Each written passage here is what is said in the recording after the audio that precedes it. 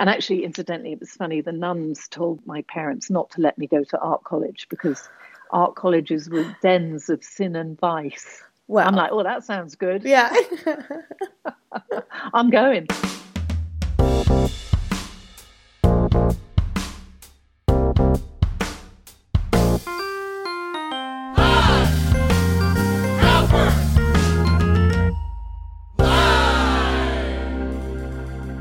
Hello, print friends, and welcome to the 14th episode of Pine Copper Lime, the internet's #1 printmaking podcast. I'm your host, Miranda Metcalf. I release an episode every 2 weeks, and on the off weeks, I publish an article on the Pine Copper Lime website, which features images and maybe a bit more information about the artist I'm going to interview. This week, on a very special episode of Pine Copper Lime, I chat with our grande dame of printmaking, Miss Jenny Robinson. I can't think of a single person who doesn't want to be a little bit more like Jenny. As you'll hear, she has a straightforward confidence and humor, which is a goddamn delight to be around. I've been close with Jenny for about 6 years. We've traveled China together, gotten into all kinds of trouble after hours at SGCIs together, and she's basically the reason I got married, but that's another story. She has an incredible story to tell about her life growing up in Borneo, animating Grace Jones videos in London for a while after art school before traveling around Southeast Asia and India solo, not to mention her recent relocation to Slovenia. Throughout it all, her printmaker pride pervades. Her love of ink and paper runs deep, and it's more than a bit contagious. But before I get to all of that, I promised you a big announcement this week, so here it is. I have launched a Pine Copper Lime online print gallery. Up on pinecopperlime.com, there's now a selection of prints for sale from incredible printmakers from Southeast Asia and Australia, starting at just $150. And for the next month, as a special thank you to all my wonderful PCL supporters, I'm offering you free shipping anywhere in the world with the offer code SHUN. That's right, as in the non-believers. I'm really stoked about the selection of prints I've been able to offer through the amazing studios of Chiang Mai Art on Paper, Jojo Kobe, and Sakata Press. I think it is well worth a look, and it is a great way to support printmakers around the world, and Pine Copper Lime too, of course. There's also some Pine Copper Lime merch you can get through the website, and not to mention, there's the Patreon as well. Or what is amazingly amazing of you is just tell some printmakers about this podcast or leave a review on your app of choice. So, I know that's a lot of asks in a row, but to sum it up, Pine Copper Lime now has an online gallery that you can get free shipping with using the offer code SHUN, S-H-U-N. We have a Patreon with levels and thank yous starting at just $1 a month. And last but certainly not least, just telling people about the pod is one of the most important things you can do to help grow this community. As always, there will be a link in the show notes to all of that. Printmaking forever, shun the non-believers, join the party. And without further ado, here's Jenny. Hi, Jenny. How's it going? Hi, Miranda. Lovely to talk to you. You too. Thanks for joining me. It's been a while. It has been. It has been. We've both moved countries since I saw you last. I know, no kidding. We went from being an hour flight, 2-hour flight away to other sides of the world. But yeah, quite literally. Yeah, we get to meet up here at Pine Copper Lime headquarters digitally. The best place to meet. Exactly. Change is good. Yeah, for sure. So I know you from working with you at Davidson and showing your work there. And then, you were already represented there when I came on board, but I think that we ended up connecting and we've done some gallivanting around together in China and at different conferences. And that's right. That's where we first really met. Do you remember we were? I think we were on the same flight coming into Knoxville. I mean, we met in San Francisco, And then we were on the same flight coming into Knoxville, weren't we? Yeah, and that's when we actually got to really talk. And then you were at my wedding last year, so it was. I know, that was a great wedding. That was so much fun. So yeah, so I feel like I know you pretty well, and done international travel and had adventures in Wuhan train stations and everything. But I would love for you to introduce yourself to any listeners who don't know you, and just sort of talk about who you are and how you identify as a printmaker or an artist, and how you like to be seen. Okay, well, my name's Jenny Robertson, obviously. I'm originally from England, but I grew up in the Far East in Borneo. And I identify as a printmaker. I know sort of a lot of times people like to sort of open that up a little bit. But I mean, I am a printmaker to my very core. And I think it's important to identify as a printmaker if you are one, because I think printmaking is often seen as I hate to say this, but it's often seen as a sort of the lesser of the big arts, like sculpture, even photography, I believe comes above printmaking these days. And I'm not ashamed of being a printmaker. I am a printmaker and I love being a printmaker. I sort of live and breathe ink. And so for me, it's important to say that's what I am. It's like being an alcoholic, isn't it? I'm a printmaker. That's right. Even if you're not currently practicing, you're still a printmaker, even if you're in recovery. I still go to my meetings. Yeah. So I moved to America, nearly 20 years ago, actually. We were living in America for 18 years. We moved just a few months before 9/11. Oh, goodness. So that was thrilling. So that was a bit of a shock. But yeah, so my whole career, really, my whole serious career. I mean, I had a career in England, but it was sort of up and down because I had kids and, it was all sort of a bit of a mishmash.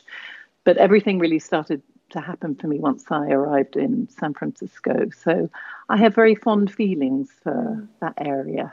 And that's, where I knew you. And, I sort of knew you as an artist working in San Francisco at CALA. CALA had a lot to do with my development as an artist, I think, because you have artists from all over the world coming there, and you also have a big core of local artists in residence who work there. It's really a lovely place to be able to work, because not only do you get influences from all over the world from printmakers coming in, but you also have a very solid group of people that you see regularly and can exchange ideas with. And so I think it's a really important part of the Bay Area arts. And, it has such amazing presses there, and they do a lot for their artists. So, yeah, I'm very fond of CALA. It's done a lot for me. Yeah, this is sort of the second episode that we've had some CALA love. I don't know if you've heard the one with Keith Sekola, who is the... Oh, yes, I have. He's there at the moment, I think, isn't he? Yeah. So lots of love from Haim Copperlime to CALA, it seems like, appropriately. Well, I would love to hear you talk a little bit more about your experiences growing up in Borneo, being an expat and being in a different culture, and how you look back on that now. Well, I mean, it was amazing. I think it's an amazing upbringing for any child to be. I mean, we had a pretty wild upbringing. I've got 2 sisters and a brother, and they were all born in Borneo. And I was actually born on holiday in Portsmouth, England, which has always been a bit of a chip on my shoulder. I mean, why me? Why did I have to be born in Portsmouth? But yeah, no, it was a wonderful place to grow up as a child. I mean, we would just be running around with hardly any clothes on, playing with the local kids and sort of sitting in drains. And actually, to this day, monsoon rain is my favorite sound. Because, of course, the monsoon is, I don't know if you've ever been in a monsoon rain, but they come down like golf balls. And the sound of it on a tin roof, even now, if I want to go to sleep or something, I'll try and find a tape with golf balls hitting a tin roof, like the monsoon rain, because it's for me, it's such a cozy sound. And, I think just the colours of living on the equator and the rich greens. And it was just a very free childhood. And then that all came to a grinding halt when I was sent to boarding school. I wasn't even 8, actually. I was 7 3/4. And, it was 2 days on a plane to get from Borneo to back to England. And that was probably the biggest culture shock I've ever experienced. Yeah. Because growing up with your mum and dad in the tropics and then being sent back to cold, miserable England, it was a shock. Yeah. Were you even sort of like, how aware of it were you by the time that you were sent to live there? Okay, so you were familiar with it. Yeah, we used to, my parents used to go back. I think in those days, my father got leave every 2 or 3 years. So we would go back on the boats. And I have a very clear memory of going back. You'd take a liner, a shipping liner back to Britain. It would take about 3 weeks, stop in Singapore and Bombay and go through the Suez Canal. Back up to England. And then that would be amazing because they'd have parties on the boats with the children and, it was full of people going back to the UK. And then we would stay with my grandparents in Devon.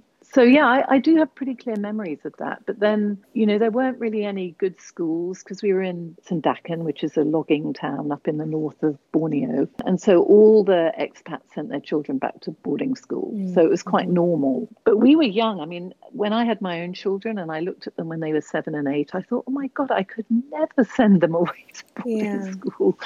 But it was needs must. And I think some people coped well with that, and I think other people didn't. I know some of my siblings didn't cope particularly well with that, but I was all right, actually. I mean, I was always a very homebody.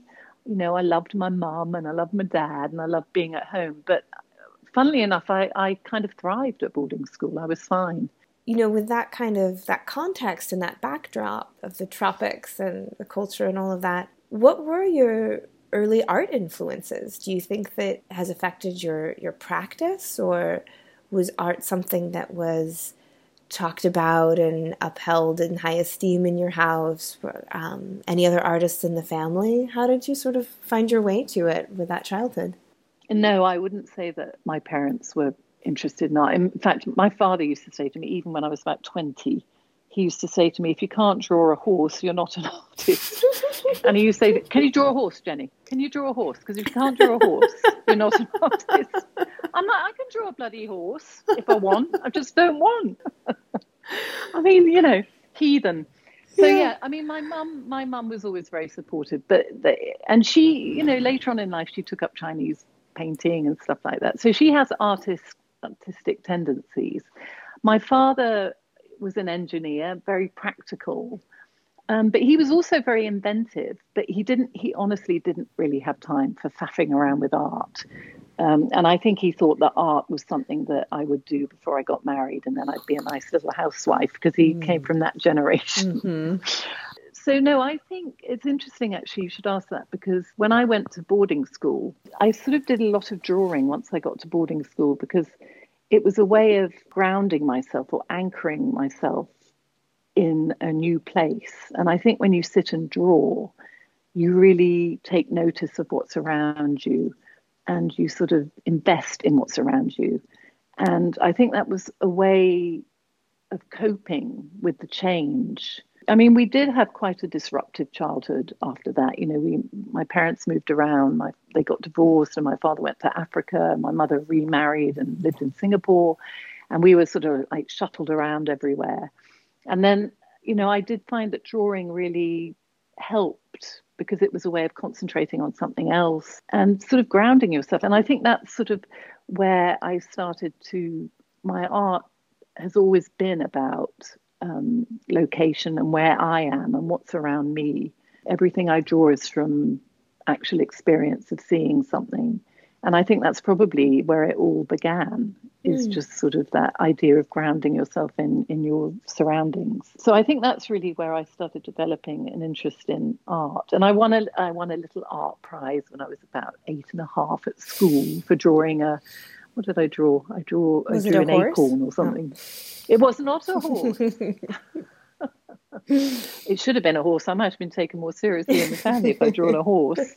No, it was a pine cone, actually. I drew a pine cone and I got this prize. And that really encouraged me because, I wasn't getting much encouragement elsewhere. So that was winning that prize. I always look back on that and I always think that was a big deal for me to win that prize, because I don't think I won anything else much, but I did win a prize for drawing a pine cone. So there you are. That's where it all started. Yeah, with one little pine cone. One little pine cone. It's quite a big pine cone, actually. Oh, you've always worked big then. Yeah. I do like to work big, yes. So, yeah, so I think, and then the nuns, it was a convent I went to, even though we weren't Catholics. My parents left it very late to find a school, and we ended up in a convent, which was interesting because, my parents are complete agnostics, atheists. So, yeah, we had to go to Latin Mass. I mean, that was the culture shock bit. We got there from Borneo where we were running around with no clothes on in the rain. And then suddenly we've got to wear black mantillas and go to an hour-long Latin Mass at 6 o'clock in the morning with incense, and nuns, they were wearing the full penguin outfits in those days. I mean, I can't even imagine where you thought you must have been transported to. It was weird. It certainly cured me of religion for the rest of my life. I mean, mumbo jumbo or what? That's my own personal opinion, of course. Yeah. How was it, were you able to connect with the other girls at the school, or were they, were you like the naked heathen from? Oh no, we were all from other countries. We were all expat children, apart from some who came from London and even some from Devon, which we found very bizarre. I mean, why would you send your child to boarding school when you lived 100 miles away? But a lot of us, there were people from this I don't know, from Fiji and from everywhere, Africa. Okay. Lovely, yeah. Yeah. So we all had a lot in common. I mean, it was fine. You just got on with it, really. This traveling lifestyle, it definitely has stayed with you. And you did some world traveling pretty much on your own, is that right? When you were in your 20s? Yes, after college, I got a job in London in an animation studio, actually. And then I saved up. I was working in music videos. We did a Grace Jones video. Really? Yeah, and we worked on the first Highlander. This is all before anything digital. It was all hand drawn and hand painted. They used to call it paint and trace. It was really boring, but there were a lot of good people in there because they were all from art college, just trying to earn some money. So I saved up, then I went traveling, and I initially went with my old boyfriend from college, my ex-boyfriend, and he was not the easiest person to travel with, I will have to say. And so I broke up with him travel-wise. I remember in Bombay railway station, I think I said to him, you can get on any train you like, but not the train I'm getting on. And that was it. And I went off traveling on my own after that. And so I traveled for about a year on my own, and it was fantastic. I just had one of the best years of my life. It was just amazing, just traveling around the world with a backpack, and I went to Burma and China and India, spent 3 months in India, I think, Thailand, all over the place. It was amazing. And how was that time for you artistically? Were you drawing everything you were seeing? Were you able to connect with other artists? Well, there weren't many artists traveling, but I took a box of Schminke watercolor paints, and a couple of sketchbooks, and I sketched everywhere. And I think that was also, it trained me to put everything in a sketchbook. So, I've always kept sketchbooks. And the thing I love about drawing and sketching when you're traveling is that, again, it sort of really involves you in the place that you're in. So, I can look at some of my sketchbooks now from when I was traveling in my 20s, and I can remember 100% almost where I was sitting, how many children I had around me, because children come from everywhere when you sit down still for a second in India, and you can just it's the visual diary. It really takes you back. It's a bit like music, it takes you back to that moment in time where you can almost remember exactly what you were doing when you did that sketch. And I think that's because when you draw like that, you're really concentrating on the images around you, and it's quite an intense hour or half hour or whatever it is you're spending there. So, and you don't often sit still in a place like that for half an hour. When you're traveling, you're moving around a lot. And so I think that really trained me in the importance of drawing and keeping a visual sketchbook of things that that catch your eye and that you're interested in. So yeah, I did. I drew all around the world. It was lovely. And it gives you something else to do other than just sort of wander around eating pancakes or curries or whatever it is you're eating that day. And sort of, it gives you a purpose as well while you're traveling. Yeah. And, the architecture in India is so beautiful, and the light. I did a lot of watercolors of the way light affect architecture and buildings and patterns, So I think all that was very much part of training myself in a way. It was an extension of my training in how to look at things and what to leave out in a drawing and what to put in a drawing. And I also think watercolor, I did a lot of watercolors after I came back from traveling because I couldn't get access to a print shop. And so the way that I use watercolors led into the way that I make monotypes and make my prints, because it's pretty much the same system and same approach that I take when I make a print as when I make a watercolor. I think I was probably quite a late developer in terms of my career starting, but I always worked and I always had shows and exhibitions. But it was only when I returned to printmaking a bit later, when I got back from my travels, that I really began to get seriously back involved in what I really wanted to do. The watercolors and the drawings just led up to that point where I got back into printmaking, because I did my degree in printmaking.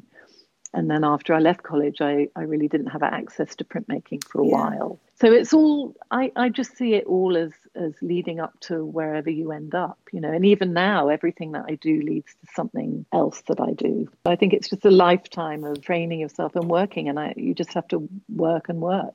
Yeah, that's a good segue into my next question, which is, how did you come to printmaking? You said you majored in it, and then like a lot of printmakers had that experience of, okay, I'm gone, where's my studio, where's my press, what do I do now?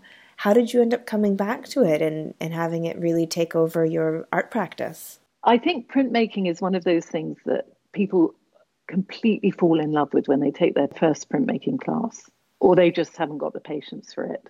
But that happened to me when I went to art college.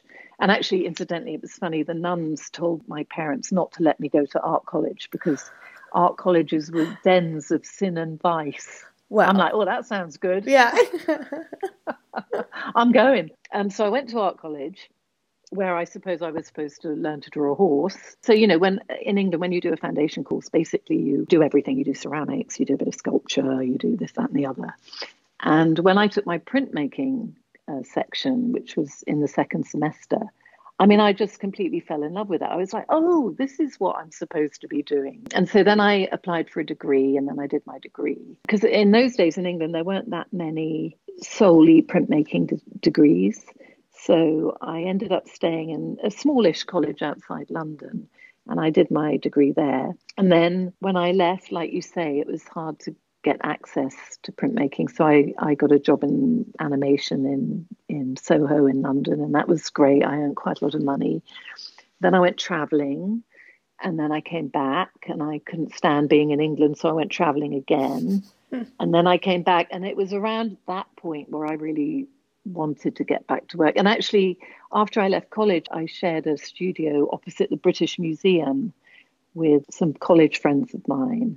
And one of the lovely things about the British Museum, and this is also something we did when I was at college, was they have a printmaking study room where you can contact them and they'll let you come in and see any prints that you want. And they have got a massive selection of prints in the V&A and in the British Museum. Mm-hmm. But I remember when I was at college, we used to do that. We would go up there and the tutor would pick out prints for us to look at. And one of the group of prints that we looked at was the Rembrandt Three Crosses, the ones where he changes the way he wipes it and adds to it and just creates almost like monoprints. And they have 5 or 6 of those in the British Museum. And I remember when I saw those, it was almost a turning point, because when you learn traditional printmaking, especially back when I did my degree, you'll learn to do it traditionally and properly, which I think is really important. but you're supposed to make, 20 prints identical and do an Right. edition, Yeah. which is the traditional way of making prints. And I really never had patience for that. I always wanted to try new things and, cut up my plates or whatever. And when I saw those Rembrandts, I was like, well, if Rembrandt could do it back in the day, if he can just make 5 prints that are completely different. So that was a lovely thing to be able to see as well, that even back in the centuries ago, people were experimenting like that. Because I honestly think experimentation is the future for printmaking.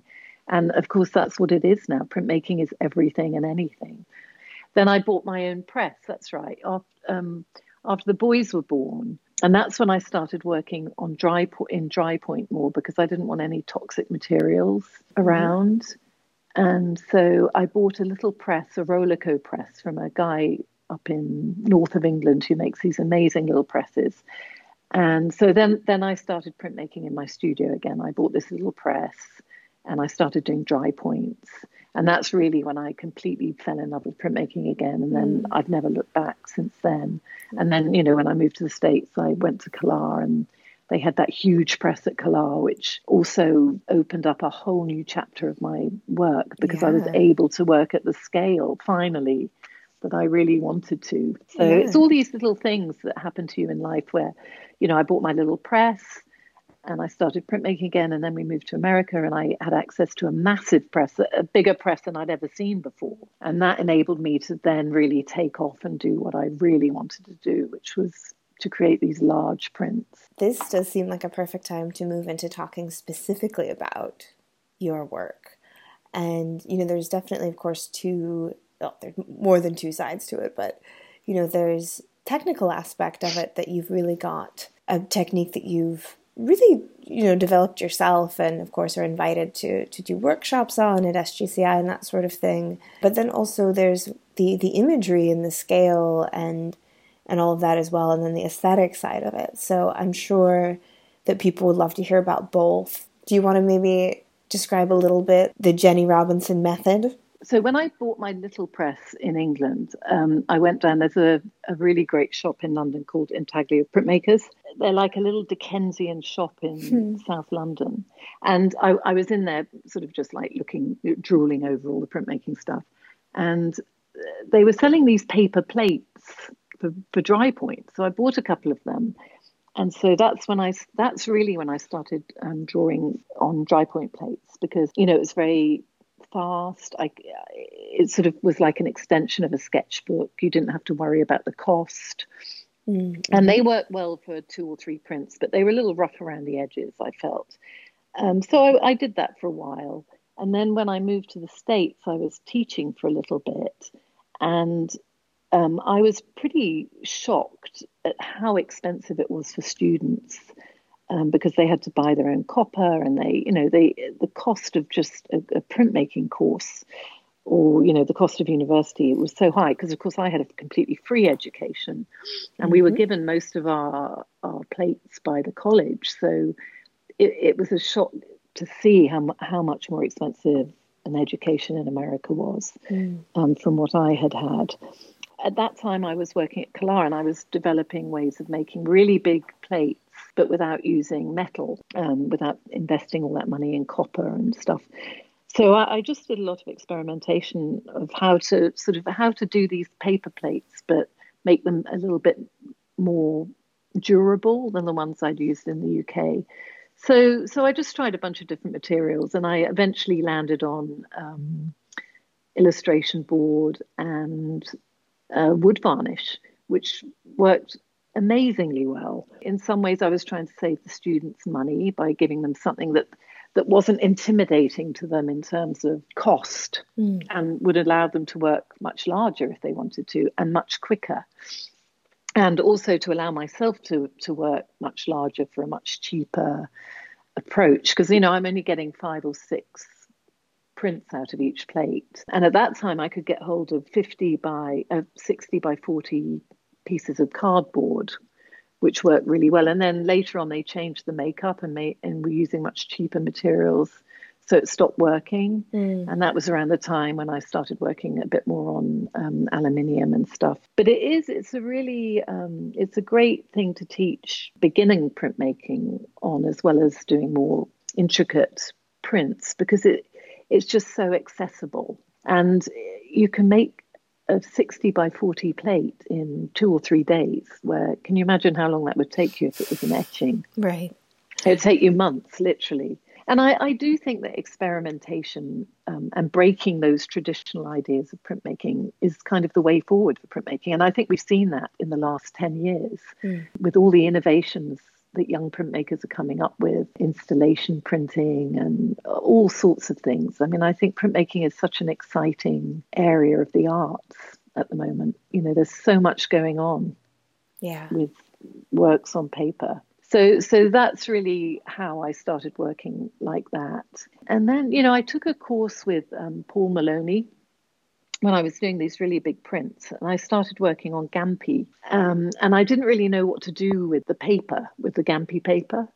So Paul, we did this workshop with Paul, and he showed me how to back Gampi paper. Right, yeah. And big size too, and also how to seam prints together. And, you know, that workshop was such a eye-opener for me. And it changed the way that I worked. I mean, I hardly work on Western paper at all now, because it just opened up this whole new way of making prints. And that's really when I started getting into sort of joining prints together and playing with symmetry and mirror images and tessellation, which also reflects the way that prints are actually made. I mean, when you pull a print, you have that perfect symmetry as the paper comes off the plate. Right. And I love that idea that you're sort of playing with that whole idea of repetition, mirror images, and all that stuff. So what was it about the Gampi that, you know, you sort of say that it definitely changed things for you? I'd love to hear you talk more about that. Let me see, how did I first get into Gampi? So I think that was another thing about being in a communal print shop, is that you witness everybody working in different ways. And I think I was part of a crit group, and so we all talk about paper and paper choices, and some of us were making artist books on different kinds of Japanese paper. And then I just got this yen to make one of my really big prints, a 60 by 40 print on a really thin paper. And some people at Kala had the Gampi, and I was looking at it. So I bought a big roll of it. And what really drew me to it when I did my first print on Gampi was the counterbalance, in a way, between this beautiful, fragile, weightless paper, which is so strong, actually. It's sort of, you don't think it's going to be strong, but it's really strong, but it's also really fragile. And that really played into my subject matter, which is about the transient and the impermanence of the urban environment. And so I love the idea of having these weighty images on this really delicate paper, which is also strong. So the environment is fragile, but looks strong, and the paper is strong but looks fragile. And so I really like that counterbalance between those two, the image and the paper. So that's really where Gampi started to be really an important choice for my work, because it does play into that whole environmental idea that, you know, we have to look after our environment, our urban environments as well, and that they are much more fragile than they seem. You know, using a paper that reflects that, I think, is very important to the work as well, to get that idea across. Yeah, this is a good place to talk about the actual specific imagery that you're using, which, when I first came to know you and your work, it was, you know, these very large-scale prints of older buildings, silos, you know, kind of airplanes, really monolithic structures that were in decay. And now your work, just in the last few years, has taken this turn where you're starting to literally deconstruct the images as well, and, you know, doing a printing that, as you say, kind of mirrors that experience of the actual pulling off the plate, but can go several directions, but still has that really structural, strong quality that it's these skeletons now of what you were making before. Yeah, no, that's a very good summary of what it is. Because, the other thing I feel like is you have to keep pushing your ideas within your own practice. So 10 years ago, I was doing those very big, like you say, decaying structures, because those were the things that I was driving past every day on my way to my studio. And those are the things that really grab my interest, is maybe a structure on its own, just with that patina of age and the corrosion that you get from the environment on a structure. So I was really interested in all of that. And also the way the light falls on it. Things look so different in the evening from in the morning. You might not even notice something in the morning, but you'll see it in the evening when the light hits it in a different way. And things like the billboards, I would be driving past all these billboards on my way across the Bay Bridge and coming back, and the way the light hits them at certain times of the day, and the fact that they're such an iconic part of the American landscape also really interested me, but not what was on the front, obviously, because that's really banal in so many ways. But, what was holding it up, what holds up that idea of the American dream. And then that led into, the building boom that's been going on all around the world, and especially in San Francisco and London and Sydney, places like that. And, what really was catching my eye then was these skeletal structures that are going up or coming down. And it's that idea that you really don't know what state these things are in because of the constant change, that impermanence. So then I started working in a more linear way, I think. And I was experimenting more with collaging a few bits and pieces and then tessellating these images. And so that's really what I'm interested in now, and also sort of doing these repeat images, because that's another thing with Gampi, is that you can read it from the back as well as the front. Yeah. And then when I realized that, put a little bit of burnt plate oil in there or whatever, and then you've got this complete mirror image that you can join together. You can take images that are rooted in observation and drawing again, and then you can change them and create something that's based on that reality, but it takes on a more ambiguous shape, if you like. It's recognizable, but it's not quite what you think it is. And I'm just really enjoying that idea of being a little bit more abstract with my work and sort of just taking it where it goes and sort of playing on those ideas of symmetry, tessellation, repetition, all the things that are involved in the printmaking process itself. And where do you think that kind of impulse came from to start to really deconstruct the images and really move to, in some cases, almost complete abstraction? Again, I think it was from observation, and I started to simplify my drawings a bit more. And I think actually a lot of it stems back to, I went down the peninsula in San Francisco. There's this huge airship building, Hangar 1, down at Moffett Airfield, and Google recently, well, not recently now, but about 10 years ago, had leased it, and they had taken off the skin. So it was just sitting in this field off the freeway, like this massive dinosaur, or, like a skeleton. And that, I went down there and did some drawing and took some photographs. And then I did a whole body of work that just came off that. So my first print of that was a literal dry point, which was about 24 by 27 or something. And I kind of just thought of that as a study. So I did a dry point of that.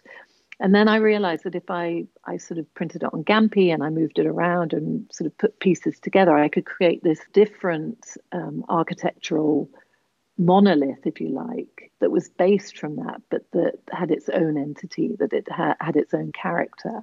And that sort of then led to a whole bunch of work that was more in keeping with that, was just taking parts or details of a building and then creating my own constructs, if you like, using symmetry and recognition. And I like that idea that people look at it and they recognize it, but they don't know where from. But they also appreciate that it's its own architectural shape now. And so that, I think that's just, I think it's comes from this idea of not wanting to stand still and do what you're comfortable with. I reached a point with the other prints where I just felt really comfortable with them and I knew I could do them. And I wanted to try something else. I wanted to push myself a bit more and try something different. And I think that's always scary when you're an artist, because if you're selling your work, it's a bit of a leap of faith to then sort of change it a little bit, because I rely on selling my work to make my living. So to change it it's a bit scary. But then you think, well, you don't want to be doing the same thing day after day. You want to try new things and see if they work for you. And after all, I do my work for myself. I don't do it for other people. I've been lucky in the fact that people like my work and will buy it. But at the end of the day, it's really what I want to do with my work that keeps me going. Otherwise, why bother, honestly, if you're just doing it to sell it. Yeah, I can see that. It's sort of like if you're not interested in your work and you're just producing it because it's what sells, it's like you may as well be doing anything. You may as well paint a bunch of flowers or something, which of course is what people expect from women artists anyway, generally. Yeah, flowers and horses. Flowers and horses, yes. Unicorns. Yes. I mean, honestly, Miranda, I can't tell you how many men, usually, have come into my studio and asked me where the artist is, even though I'm the only person in the room and my name is above the door. Right. And they'll come in and they'll say, oh, where's the artist? And you go, oh, well, actually, I'm the artist. And they go, no, this work looks like it's been done by a man. It's terrible. I know. And then, there are times when Stuart might be in the room with me, my husband, and they'll talk to him and they'll say, oh, is this your work? And he'll say, no, it's my wife's. But then they'll talk to him. Yeah. They'll say, oh, how many pounds per inch does this press? Blah, blah. And you're like, oh, my God. I mean, I think that's the thing. Until more recently, anyway, I don't think the art world expects women to do work that's more structural or, architectural. I think we're still fighting against that image of what women are interested in or what women should be doing. Yeah, I remember you telling me that about the open studios that you would have in San Francisco, and it just seems completely inconceivable that it is inconceivable to them that a woman can be making large, strong, structural work. It's just... I know. Yeah. I mean, it's getting less. I'm glad to say it sort of becomes less and people are a little bit more aware. I think that it's a stupid thing to say. But, now they can just think it. But as we sort of touched on before, you're actually not in San Francisco anymore. You were in Slovenia at the moment, correct? Yes, that's right. We moved over here for 2 years in November. Can't believe we've been here 4.5 months already. But yeah, we chose Slovenia. Berlin would have been amazing, but we couldn't swing it. We could have moved to Paris, but we wanted to be in this part of the world. And I have to say, it is a lovely part of the world to be in. It's a wonderful part of Europe. We're very lucky because we're close to a lot of beautiful European cities. I mean, for instance, I went to Venice for the day the other day, and we've been to Milan, and this weekend we're going back to Vienna, where we were a few weeks ago. And so it's very, it's a lovely place to spend 2 years. Well, definitely. And while you're there, you must have access to the museums, of course, of Europe, and going there and getting to see that. And that must be super enriching for any artistic practice. It is. And it's nice to have the choice of museums that you want. In fact, it's funny that you should mention that, because I read on Hyperlergic that there was a Egon Schiele centenary exhibition on at the Leopold Museum in Vienna. So we went to see that, and it was called Egon Schiele Reloaded, and it was like the centennial of his birth or death or something. And so we went in, we paid our €10, and we got got the information. So basically, it was putting modern art with Egon Schiele's work, and they did it. Interesting idea, because it's and it was a really interesting exhibition until we got into a room where they started to show his watercolors, which I was very excited about seeing, and his prints, of course. Yeah. And so I was looking at this first drawing, watercolor drawing. And the beautiful thing about watercolor drawings is the texture of the paper and the marks, the charcoal. You can see it, you can really see it. You can see the way the water has really seeped in different layers in the paper. And And I'm looking at it and I'm thinking, whoa, what's this? And it was just really flat and on sort of very flat paper, and it said facsimile on the edge of it, and I'm like, Oh, what? And I thought, oh, well, maybe they couldn't, because the Leopold actually has this huge collection of his drawings. I mean, they have one of the biggest collections, I think, of his work. And this is a big exhibition. I think it's traveled all over the place.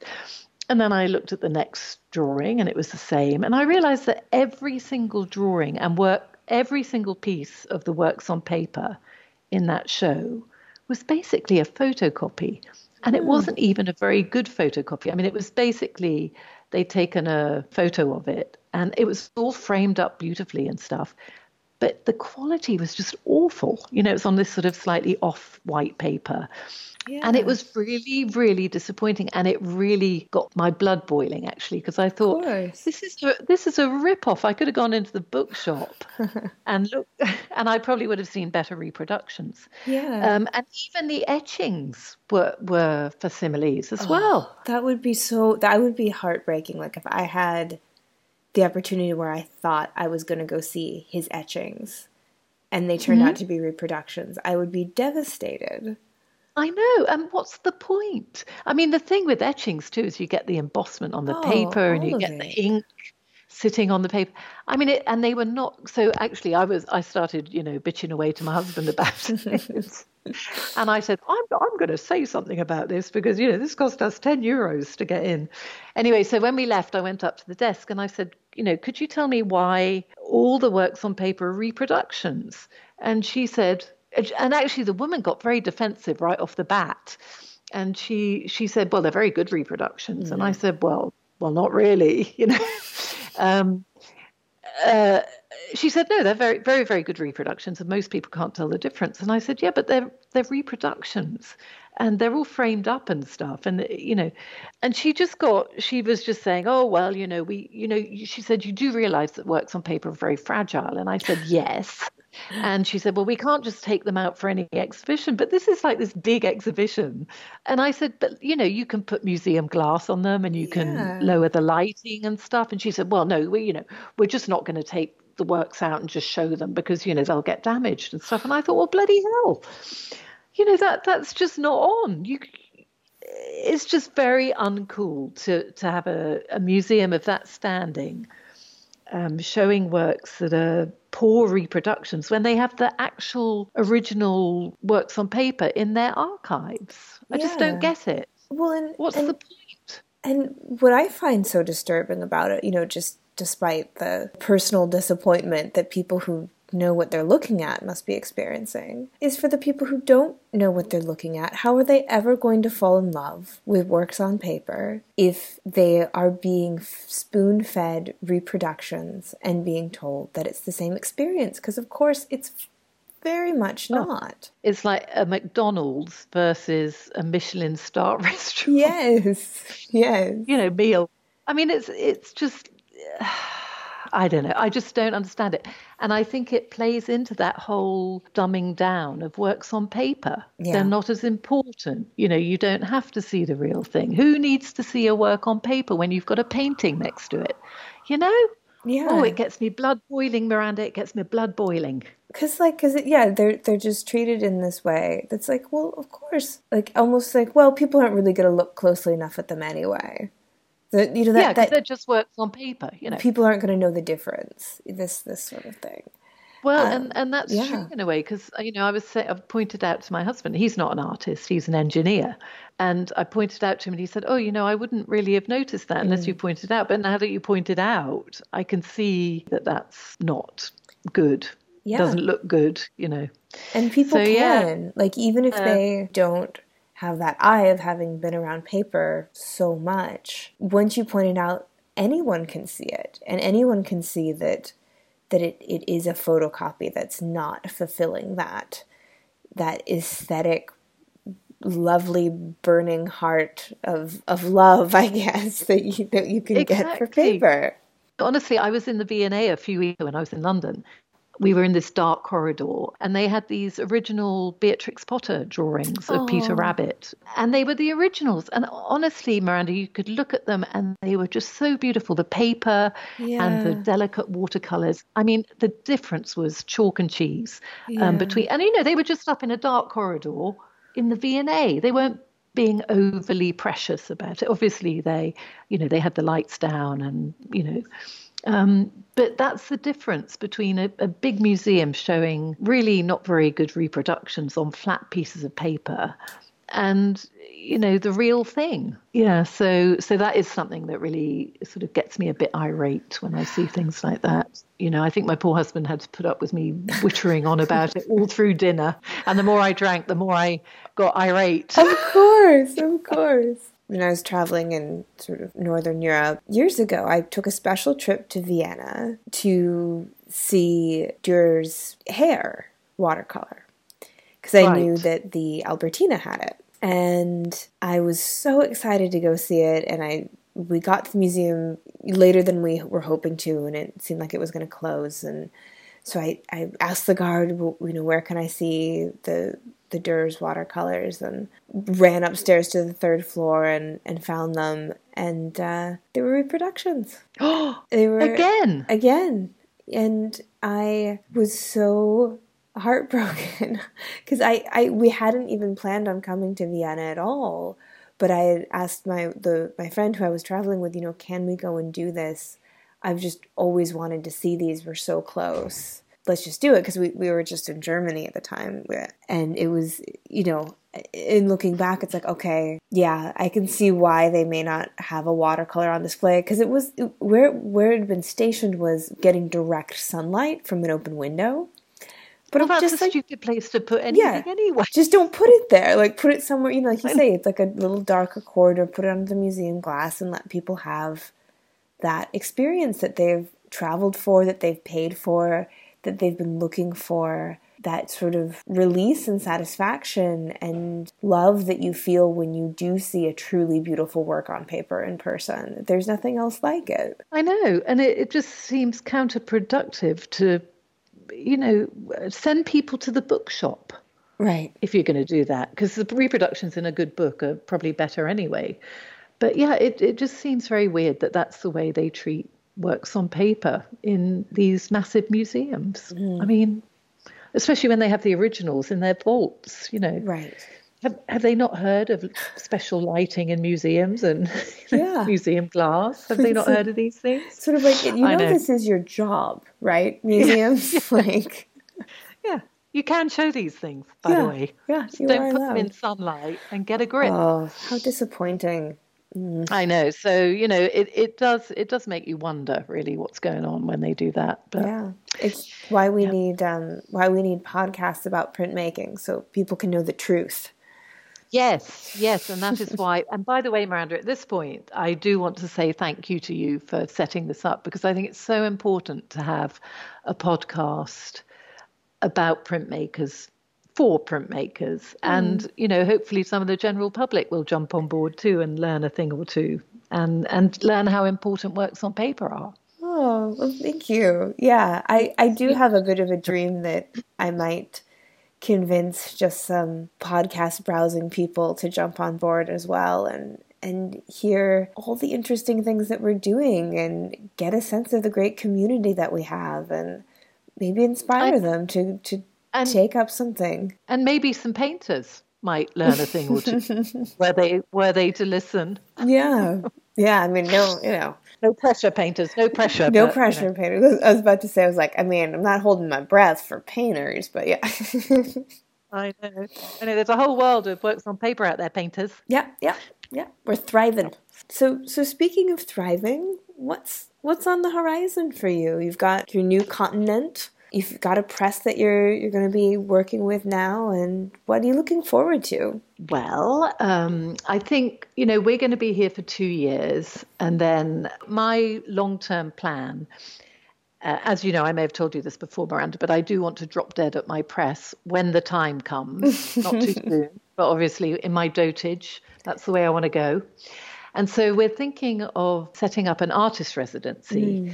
Obviously we don't have the details yet. We haven't even decided on the country where we will do it. But we went to a beer garden the other day and had a long talk about it. And we've definitely decided to do it. So it's just a case of where. Beautiful. It'll be soon, I think. It'll probably be within 3 years. We'll start to look to set it up. And I think the main draw that I'm interested in for this particular residency is I think we want to buy a really big press. And that will be the focus of the residency, I think, to enable people. Because not every place has got a big press. And so I think that will be our main focus, is to have access to a really large press so that people can work on a large scale. Yeah, so it's very exciting. So we just have to decide where. So I think that's what we're going to do. Well, I think that is a lovely place to finish up. Where can people find out more about you? Where can they see your work and follow you and all your adventures? I'm on Instagram under Jenny Robinson Prints, and I have a website, jennyrobinson.com. And that's pretty much where you'll find most of my information. Great. Well, I will put links to all of that in the show notes. And thank you so much. It has been such a pleasure to chat and catch up a bit, but then also learn things about you I didn't even know after years of friendship. Thanks very much for inviting me, and I've really, really enjoyed it. Oh, it's been good. Lovely. I can't wait to talk more. So, all right. Thank you. All right. Thanks, Miranda. Bye. Well, that's our show for this week. Join me again in 2 weeks' time when my guest will be Aaron Coleman. We talk about his early art influences of hip-hop culture growing up outside of Chicago, and how the sampling of music and imagery present affects his current practice, as well as art making as a political act and the often underseen labor done by Black and brown people in academia. This episode, like all episodes, was written and produced by me, Miranda Metcalf, with editing help by Timothy Pauschak and music by Joshua Weber. I'll see you in 2 weeks.